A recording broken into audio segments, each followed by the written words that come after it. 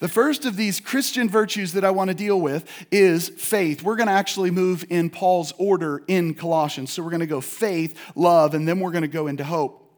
So let's start with faith first. Here's what verses 2 and 4 say yet again.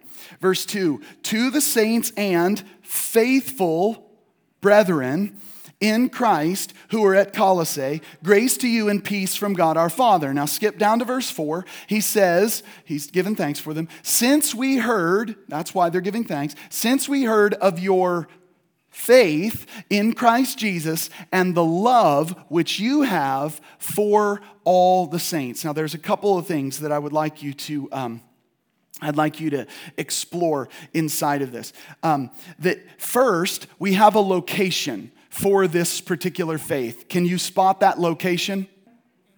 In Christ. This is important. And then verse 4, since we have heard of your faith in Christ. So we have to make sure that we're understanding the location of faith. So he says, to the holy ones, and then he uses this next term, to the faithful brethren in Christ who are at Colossae. There's two words for faith that I want you to see here, and they're the same root word. There's pistis, which is faith, and there's pistos, which is faithful. This is teaching us about fidelity. It's the same term that you would say when you have a faithful husband or a faithful wife.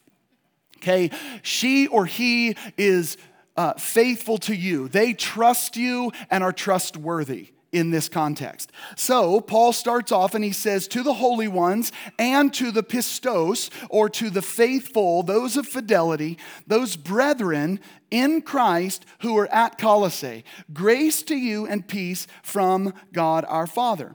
And then in verse 4 he says, since we heard of your, this is pistis, right? Since we heard of your faith in Christ Jesus. This is trust. Remember what faith means, church. Trust, and that is all. It's very clear that without faith, it's impossible to please God. We read that in Hebrews 11:6, right? But we should always keep in mind that faith has to have an object. Faith has to have a location.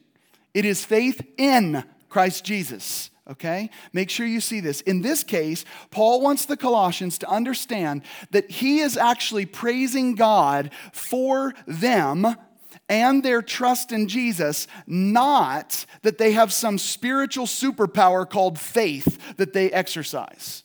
What he's getting at is a deep and abiding trust in Jesus Christ. As Christians who are growing in maturity, we are learning not only to have faith in Jesus, but we're also learning to have faith in what he says. This is another sublocation of faith that I want you to keep your mind on. In Hebrews 11:6, whatever is done not of faith, that's a sin. We have to live by faith. It goes on to say something very powerful. I'm going to have them put it up on the screen. So Hebrews 11:6 says this, and without faith it's impossible to please him, for he who comes to God must believe that he is. But I love this next line. This is where Christians need to develop a deep understanding of God. You must believe that he is, and that he is a rewarder of those who seek him. In what testament does Hebrews appear? The old or the new? The new. So this isn't some sort of idea that we get to throw away because we go, oh, that's Old Testament works, anything. No, God is the same God yesterday, today, and forever. And that God said that he is a rewarder of those who seek him. What are we supposed to do, church? Seek him. We're supposed to humble ourselves. Our faith needs to be in the location of God, but it also needs to be in the location of what God says. He is the Word, after all. I believe in my observations of our church, the same thing that I see Paul seeing, and Timothy for that matter, and Epaphras for that matter. I believe that I see the same things in our church that he sees or that they see in Colossae. And I praise God that he's doing this. Here's what I see, and I want you to hear me. I see a group of people that make mistakes. Duh. Because if you're not going to agree with me there, we have another series of problems. But I see a group of people that make mistakes. I see a group of people that still, whether we want to admit this boldly or not, we still sin and we still fall short of the glory of God. Don't we? Do we have to? It's a different story.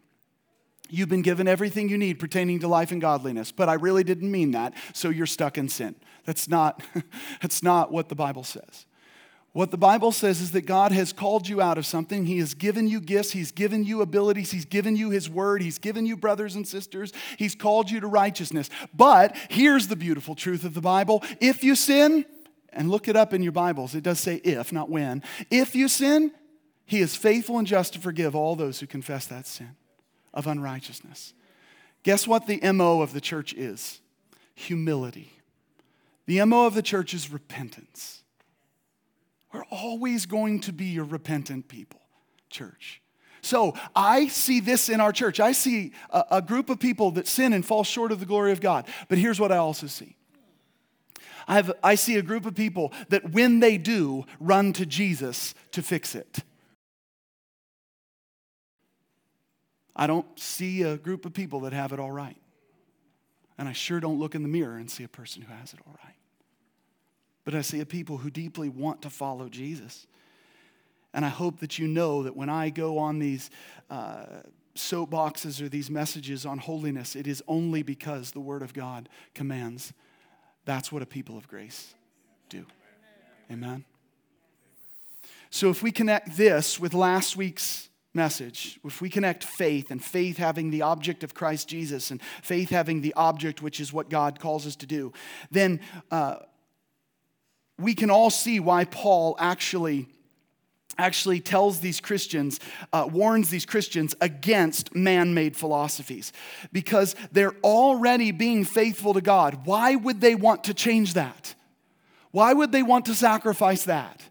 You're already walking after Him. You've already sacrificed your life. You've already picked up your cross. Why in the world would you go back to the things which imprisoned you before? Same message that Paul preaches is the message that I constantly refer to week after week.